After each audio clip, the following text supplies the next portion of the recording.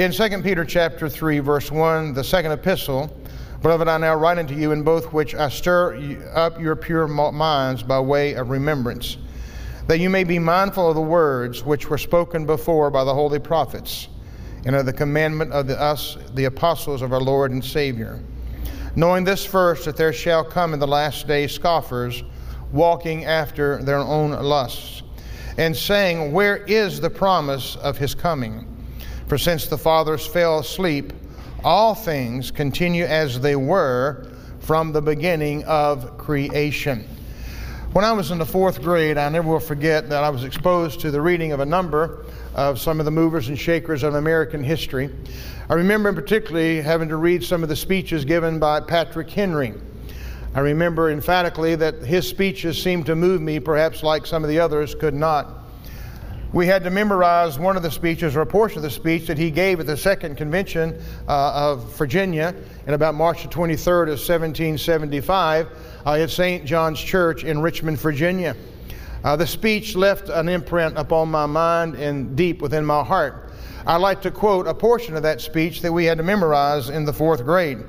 He said, Gentlemen may cry, peace, peace, but there is no peace. The war is actually begun.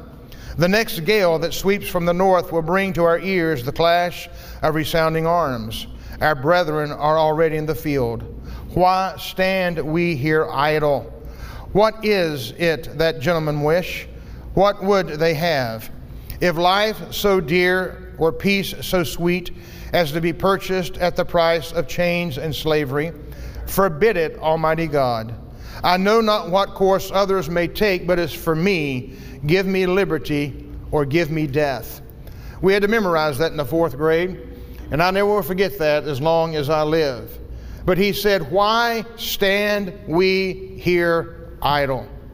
With all that's going on in the world today, the church cannot afford to stand idle. Amen. As our nation, as our government, as our families, and as our schools go to hell in a handbasket. The scripture said that they would come, and come they have.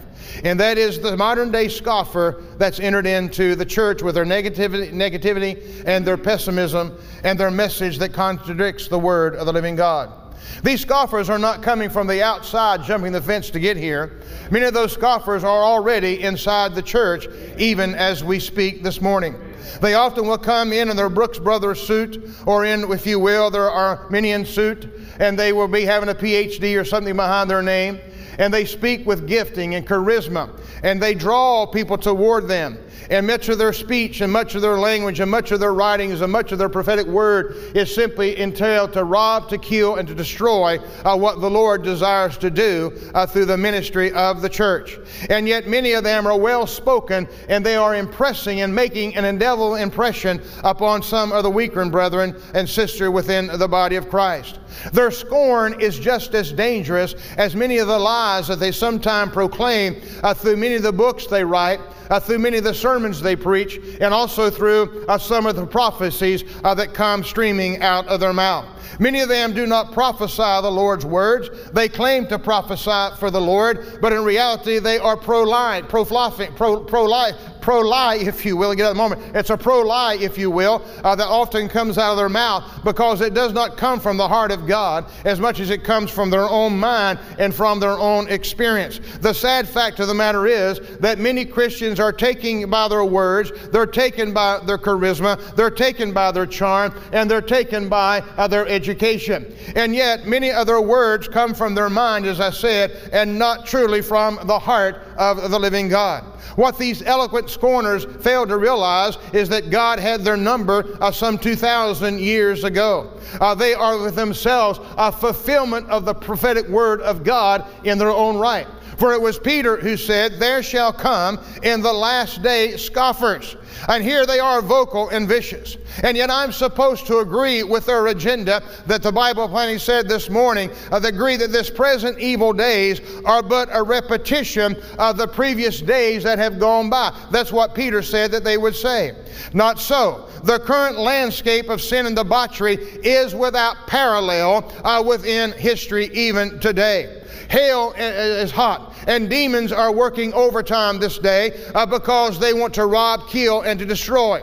And there are many prophets and many preachers and many teachers that are puppets on the strings of the devil in order to manipulate people to say and do what they want them to do because Satan knows that his days are numbered, and what he does, he's going to have to do it extremely rapidly. But a day of reckoning is coming, and yet the modern day scoffer says that it's different.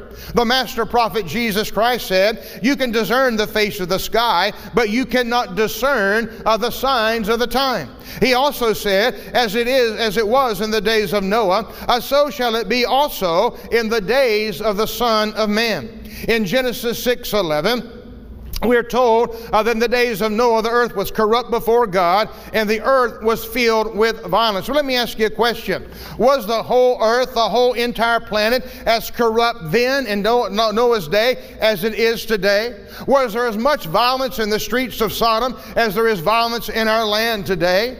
Were the school systems in Sodom and Gomorrah as bad as they are in America today? I'll remind you, were the streets of Sodom safe to walk down more so than our streets are in any given city in America today? Were the schools protected by police back then as they are protected by police in our era where we live? Were babies murdered in the name of political correctness in Sodom as they are murdered in the wombs of mothers today? And by the same token, were children used as sex objects back in as they are used by sin and deplorable minds of American people here in the streets of America today? I think not. In our area of Central Florida alone, I'm here to remind you that there are sex crimes committed against our children in the name of entertainment. And there's also been sex crimes committed against our precious children so some scum bucket can make money off the pornography that comes out of those hell houses around our area. There is sex trafficking in Florida where many of our young women are sold into slavery, sex slave if you will. And just a few weeks ago, right around the corner, almost a mile away from where we're at this morning, there was anarchy around the area where gunshots were fired in the middle of the night to the wee hours of the morning, and people were killed in the privacy of their own home by some nut wielding a gun as he walked in. Brothers and sisters, may I remind you, all over the world, in America, in the state of Florida, in our city of Lakeland, and in our communities, sin swaggers openly and boldly down the streets, and it does not hide, it does not blush, because sin refuses to blush in any generation. This is the day of arrogant, blatant iniquity. It struts and it strides. It screams from our billboard. It is plastered all over the internet, and it flashes over our TV screens today. In a day when crime and cruelty saturate our airway, in a time when homosexuality and all type of fornication and adultery and all these blatant sins seem to be so popular among many today, and America continues to crave more and more and more of it. I remind you again today, it devours prime time television. It devours the big screens. It devours Netflix and pay-per-view movies as well. Mayhem, murder, sex, violence, sadomasochism. That's the industry that's out there, and we call it entertainment, and we want more and more. It's the day of the vile and the vulgar and the vice and the vain and virtuous stuff is what America seems to crave and what we want to go after and what seems to get the headlines 24/7 today.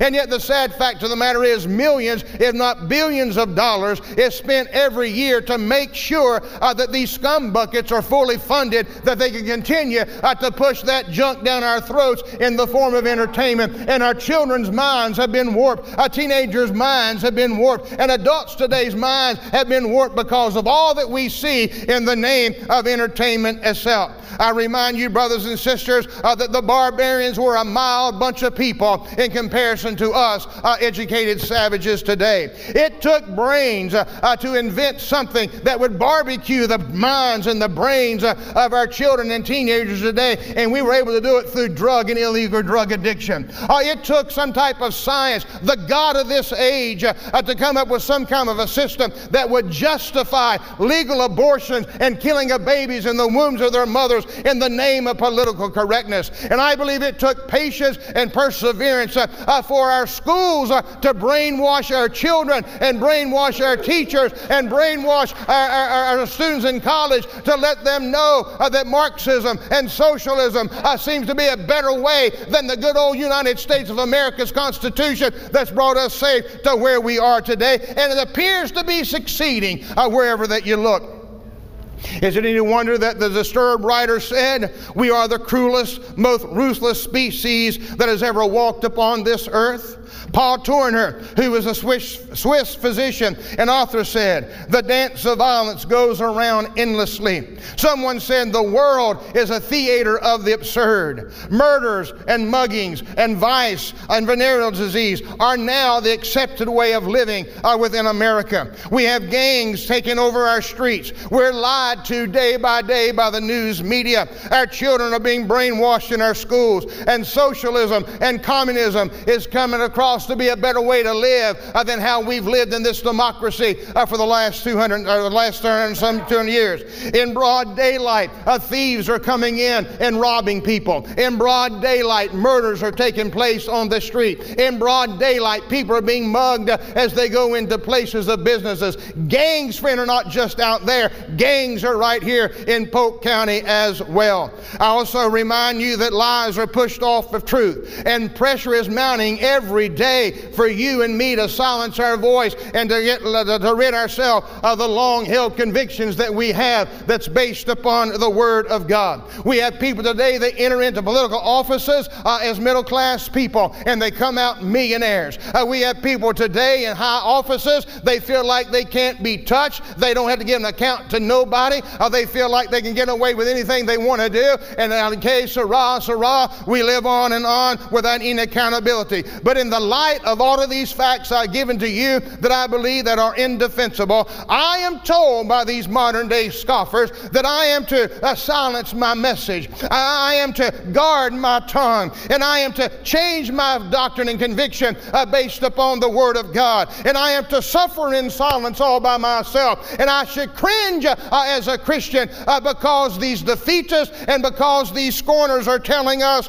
well, it's all prophesied in the last days, perilous times should come. Well, so perilous times are upon us, but they should not overtake us unaware, as the Word of God said. May I remind you, there's another side to that prophetic coin this morning as well, and it says this: in the last day, I will pour out my Spirit upon all flesh before that great and that terrible day of the Lord. If it is true that as greater is He that is in me than is He that is in the world, and it is true, and if it is true that upon this rock I'll build my church, and the gates of hell will not prevail against it, and it is true, then what do we have to worry about today?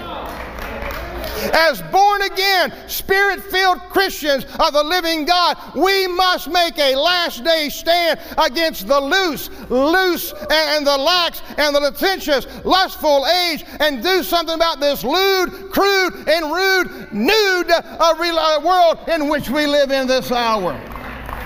If the church is what it claims to be, if the church has the message we say we have, if the church is supposed to have the power and the authority given to us by our Lord and Savior Jesus Christ, it's time we wake up, it's time we stand up, it's time we speak up, or it's time we sit down and shut up.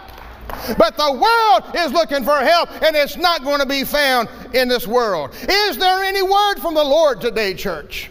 Is there a word from the Lord today? We live in a world that's sick. It's war sick. It's politically sick. It's iniquity sick. It's morally sick today. And our government is part of the problem. Our politicians are part of the problem. And yet people are still looking for this politician or for politics to come riding in on the white horse, and he is our person that's going to save us. Some may trust in horses. Some may trust in chariots. But I am going to trust in the name of the Lord, and His name is not Allah. His name is not Buddha. His name is Jesus, the Savior and Deliverer of the world. Hallelujah.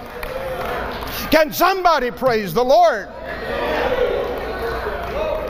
On the other hand, ineffective church ministries, glamorized gospel shows, television preachers who have been duped as grabbers of gold and popularity are influencing too many Christians today and leading in the wrong direction. Church, we better get our own house in order. I said we better get our own house in order. Then as we repented before God and with clean vessels, I believe then we can put the trumpet of God's word to our mouth and we can go out and boldly proclaim there's a heaven to gain, there's a hell to shun. Repent or rot. Get on the highway that leads to glory, or you stay on the highway that leads to hell. I'm not responsible for you, but I am under God responsible to you to tell you the truth and the integrity of God's word. We've got to do our part. Brothers and sisters, if the church does not repent, if we do not consecrate ourselves back to praising God and worshiping God and seeking the face of God and doing the will of God, we may find ourselves praying from concentration camps, much the same way they did under Marxist government and Nazism. If we're not careful, we may find ourselves, much like Israel years ago, being banished in exile from the things of God as they were caught with their hand in the cookie jar. How much longer will God wink at our individual sins and the sins of a nation? Some want us to believe the United States of America, oh, we're destined to rule the world. Not so. Some want to say the United States of America, we're going to be the bride of Christ. Not so. The bride of Christ is made up of all born-again people. And some say, well, we're going to continue to impact the kingdom of God with our money that's falling and faltering. May I remind you of something? Keep in mind, God once divorced His bride. Amen. His bride committed adultery. That's right. Now think about this. He has watched that bride Israel get kicked around the world, saturated and threatened unfairly for the past 2,000 years. Yet, He has given them no prophets. He gave them no word. He gave them no prophets whatsoever. And here we are in America. We've been blessed beyond measure. And yet we give God lip service. But our hearts as a nation are far from Him. It says on our coins, in God we trust. Yet we kick God out of the schools and we replace it with bulletproof vest police officers, drug-sniffing dogs, and in some cases, metal detectors. We've legalized prostitution in one state. The United States Supreme Court has legalized same-sex marriages in all 50 states of the Union. We have world record in alcohol victims, drug-ruined people from all of our ages of life. Murder, suicide, drunkenness, gang violence, and so forth dominate our news. Our prisons are packed to capacity. Our borders are a total disarray. Our nation worships by the millions at the shrine of sports centers all around this world. And our television sets are so filled with nonsense that ought to be an insult to our intelligence. But where's the trumpet voice of the church? Where's the trumpet voice of the church warning the world to flee from the wrath to come? Sure, there are millions of believers that say, oh, the rapture of the church, that's our hope. The Lord's coming back. You know what's terrible? Those same Christians, many are living in carnality. And there are many of us that have a belief system we believe in, but we're not ready should it happen. I'm not pointing the finger at anybody, and I'm not casting suspicion on anybody here or anybody looking on the internet. I'm saying, church, we better get our house in order. Because the Lord is coming back not for gutter saints, but for glorious saints. And when we go up, all hell is going to break loose upon this earth. The religious people, the political people, the unsaved, they're about to bite off more they can chew that God's about ready to give to this world. We had better wake up, my friend, and stand up and shout out what the Word of God said while there's time to do it. The message should be shouted from the housetops. It should be proclaimed from every pulpit in America, no matter what denomination or abomination. And it should come across the television streams, and here it is, 2 Thessalonians 1:7. And to you who are troubled, rest with us, when the Lord Jesus shall be revealed from heaven with his mighty angels, in flaming fire, taking vengeance on them that know not God, and that obey not the gospel of our Lord Jesus Christ. He shall be punished with everlasting destruction from the presence of the Lord and from the glory of his power, when he shall come to be glorified in his saints, and be admired in all them that believe, because our testimony among you was believed in that day. Again, let me pose the question. How long will the God of holiness wink at our individual and our national sin? Reading from the J.B. Phillips translation, 2 Timothy 3:1. But you must realize that in the last days the times will be full of danger. Men will become utterly self-centered, greedy for money, full of big words. They will be proud and contemptuous, without any regard for what their parents taught them. They will be utterly lacking in gratitude, purity, and normal human affection. They will be men of unscrupulous speech and have no control of themselves. They will be passionate and unprincipled, treacherous, self-willed, and conceited, loving all the time what gives them pleasure instead of loving God. They will maintain a facade of religion, but their conduct will deny its validity. You must keep clear of people like that. I hope this is not offensive. I'm not trying to be judgmental to you or to me. But I want to tell you something, church. I'm attempting to make a point about modern day Christianity. The disparity between New Testament Christianity and today's professing church in a dying world is a sorry sight. And I believe very few people would disagree with that statement if they're honest thinkers. The church is not what it one time was. And the church is not what it ought to be. And the church is not what Jesus Christ died for it to look like. I've heard it said, well, we're not persecuted in America. We're under God's protection. I'm here to tell you, the modern day church hadn't done much in America to be worthy to be persecuted of. And I don't say that to cut us. I say that, church, because I believe it to be a true statement. The church looks worldly and the world looks churchy. Billy Melvin, who was the executive director of the National Association of Evangelicals, expressed his concern for the church. He said, "My concern is the measure of infiltration by the world into the church. We've been influenced far more than we would like to admit. This infiltration has dulled our effectiveness, blurred our vision, and caused us to adapt to worldly standards of success." End of quote. Someone said, "I looked for the church and found it in the world. I looked for the world and found it in the church." Are things any better today?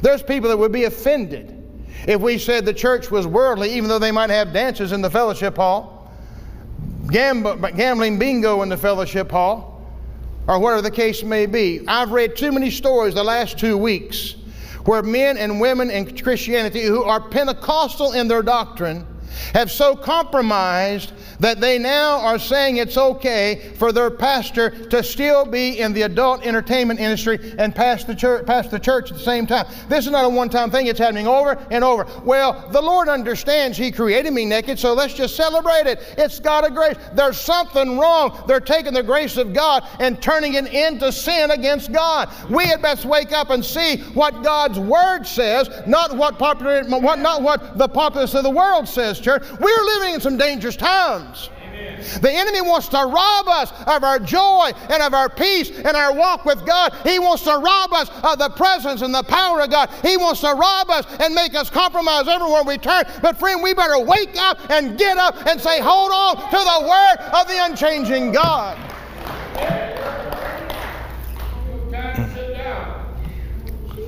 Beloved, it's been said to look for a tough wedge to go into a tough log.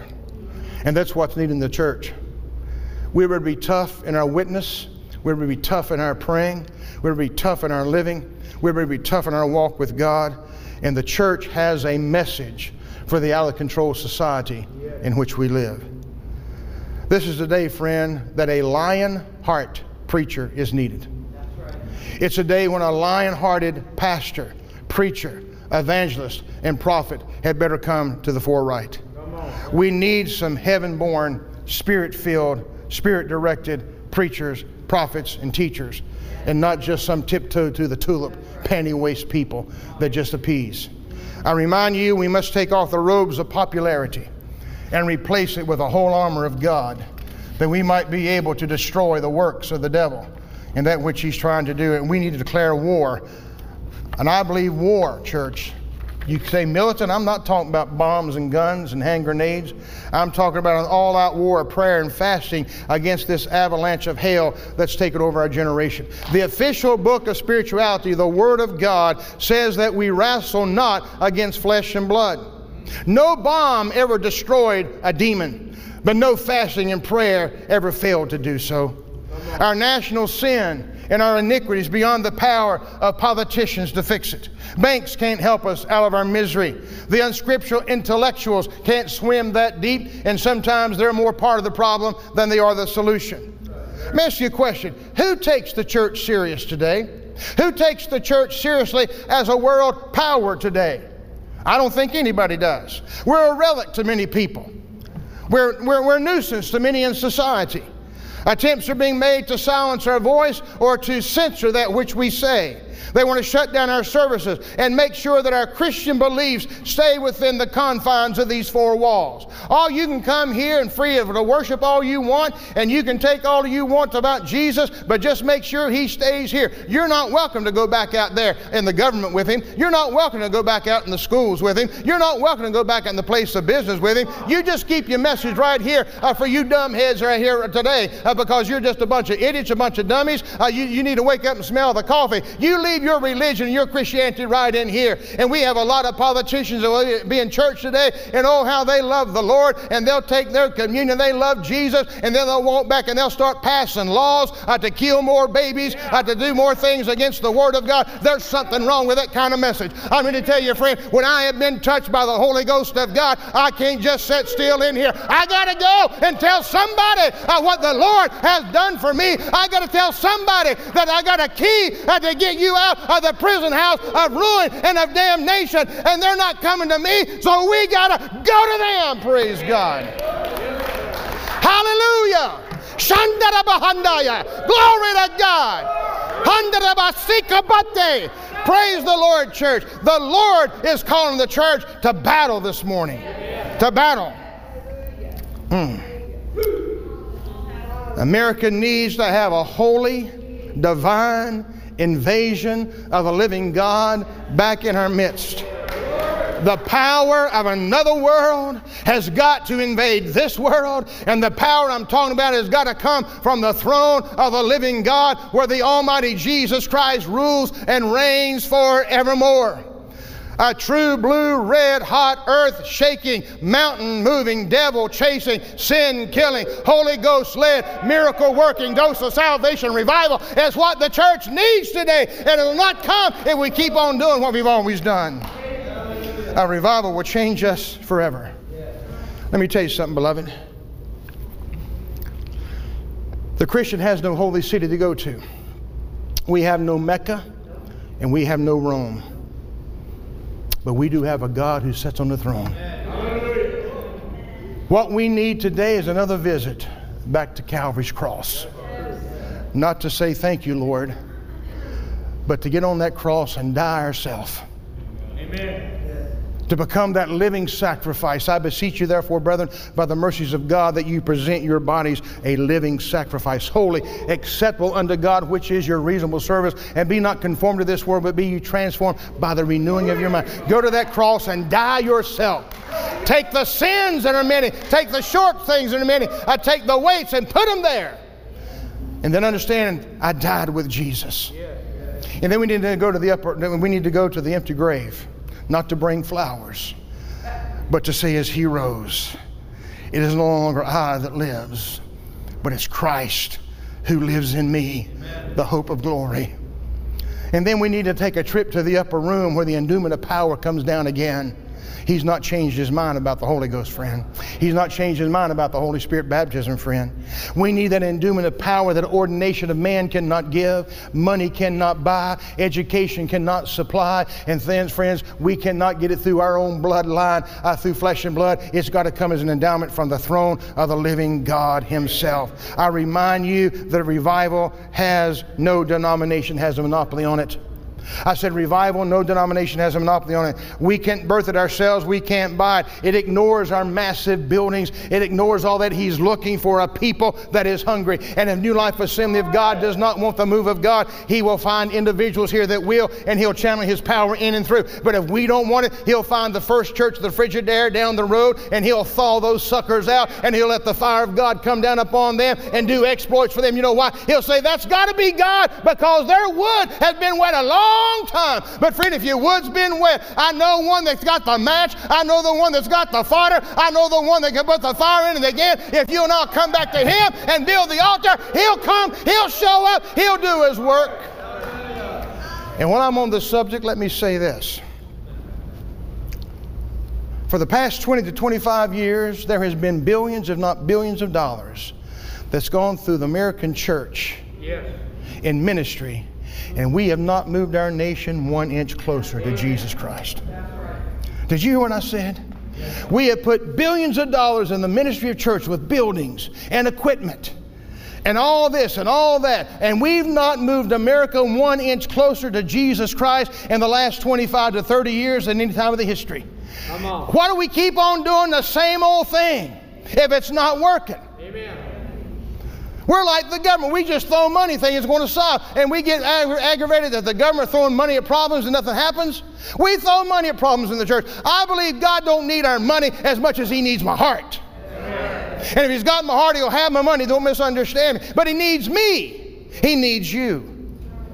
We don't have a pope in Protestantism. But if he did, I would appeal to him that he close all pulpits in America, all Bible colleges, and all seminaries for 1 month. You see, we don't need more light. We need more obedience. And I would suggest that we close all pulpits, all seminaries, and all Bible colleges for a month, that we might give ourselves to prayer and fasting. Amen. And seeking the face of God. As Joel said, sanctify a fast, call a solemn assembly, with the priests and the ministers weeping between the altar and the doorpost, with prostrate preachers acknowledging their spiritual bankruptcy and lack of love for souls. The Word of God says, gird yourselves and lament, you priests, howl, you ministers of the altar. Come, lie all night in sackcloth, you ministers of my God. For the meat offering, the drink offering is withholden from the house of your God. We don't have a pope, but you do have a pastor. Yeah. And this pastor is asking that you'll take the rest of the month of October and give God something in your life to work with. Reschedule your time. Alter what you normally do. Get in the secret chamber of prayer somewhere. Sacrifice your playtime, your rest time, your entertainment time. Sacrifice the computer time. Not that we're working anything toward God, but that we're giving the Lord something to work up. Turn us again, O God, and cause thy face to shine, and we shall be saved. Now, friend, is the time for the church to step up to the plate. This is a call to battle stations. You're needed to report for duty every day. Your presence is requested in every church service. I'm seeing a trend that bothers me. We look for excuses to stay home rather than excuses to opportunities to come. Yeah. How can we minister if we're not being ministered to? Amen. Well, you don't understand my schedule. No, I don't. I don't. It's nothing about Sunday night or Wednesday night is going to get you to heaven any more than Sunday morning will. But friend, I believe we all need to be here when we can. Yeah. So we're all on the same page, knowing what the Lord is desiring for us to do. Your prayers are needed today more than they've ever been needed before. What's more important to you than God's Word? What's more important to you than prayer? What's more important to you than the house of God? Your career is not going to last forever. Your sports team not going to win every game. And they're going to survive without you watching it. The internet, it's going to be there tomorrow with more junk on it to tempt you. The bed, hey, let's work while we're alive, we'll rest when we die. That's my philosophy. Let's sound the alarm. The world is fodder, and the fire of God And we have the means to correct this terrible situation on this earth before the judgment of God falls upon this planet. Are you going to be the solution to the problem? Am I going to be the solution to the problem? Or am I going to be part of the problem? As a pastor, I'm asking you, I'm imploring you, I'm begging you, gird up your loins and be the Christian God wants you to be. And do the Christian life God wants you to live. And be all you can be.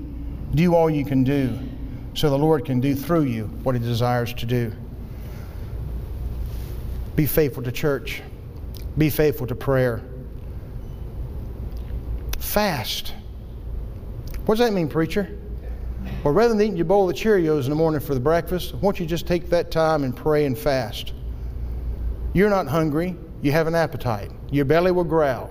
Praise the Lord, and it does. Drink some water, chew some gum, and praise Him some more. We're not bargaining with God in fasting. We're showing an urgency to our God. We need you to show up. Be faithful in your witness. What God puts in you here, tell the world out there. And for God's sake, be faithful in worship. I don't understand why we have difficulty worshiping God, but we do. I didn't say you, I say we.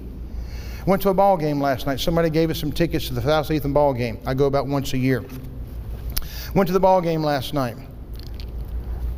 They VIP treatment. Had lasagna they gave us and salad and all the trimmings. Had 50-yard line we sat on. I mean, it was great. Free parking, right almost on the field. I lasted to halftime. Not because we were losing. I had no interest. But I never in my life seen as many people shouting for a losing team as they did. Had little kids behind us, these little big old things. I mean, it put a shrill down my mind. Go, go, go, win, win, win. I mean, just all night long. It was fun. But I looked over to my friend beside me and I said, how many of you think these people tomorrow will shout in church? Come on. And worship tomorrow in church? We go to a ball game and act like a screaming Indian and come to church and act like a wooden Indian. But we've allowed something to take our worship away from us. We ought not do it, church. We ought not do it, church. We'll not be inhibited to praise our God. It's not about working something up. It's about being able. You ever go down the road and watch somebody driving the car? They go over there, hey man. And I'm going, okay. And then they're not afraid to go to their rap music, and don't be offended to this. I ain't going to say it because you'll be offended. But they're not afraid to sing out loud and sing these worldly songs. They don't know us. They're not afraid. I get beside somebody and they're playing their old stupid music. I just crank up my, ain't no grave going to hold my body down. Ain't no grave going to hold my body down. And they look over at me and they go, yeah. That's not witnessing. That's just being stubborn. What am I saying? We let people take away our joy, and we let circumstances rob our peace, and we allow the world to take our worship from us. He's worthy to be praised, and this is the quietest world we'll ever live in, church. The sacrifices of God are a broken spirit, a broken and contrite heart, O God, thou wilt not despise. He said, give ear, O shepherd of Israel, that thou leadest Joseph like a flock, that thou dwellest between the cherubims. Shine forth. Amen. If we do our part, God will do His. If we would do the possible by forming and giving Him what He needs, He will do the impossible. Yeah. I'm asking you, I'm serious, church, I'm asking you, I'm imploring you. As your pastor, I feel I've heard from God. Let's give the rest of this month, let's build our day around the Lord. If God speaks to you, and He will if you listen, to turn off the TV and pray, turn down the computer and pray, get in the Word of God, wake up in the middle of the night, whatever, obey the Lord. Give Him something to work with. And then we're asking on November the 1st, 2nd, and 3rd to come back at 7 o'clock for a prayer revival. That's not that far away. For a prayer revival. We're not going to have preaching, not bringing no speaker in. We've invited the Holy Spirit. We may give a devotion, follow the leading of the Lord, but let's just see what God will do. The world is in bad shape. The world has no solution. The church does. I close with this. Prepare your heart now. Let's make a difference in this world as we are transformed by the power of God. I'll close with this. In my heart of heart, I heard the Holy Spirit say, get rid of spiritual adultery. Get rid of spiritual idolatry. And the hillbilly mountain vernaculism where I come from, spiritual adultery and idolatry ticks God off. I don't want to tick God.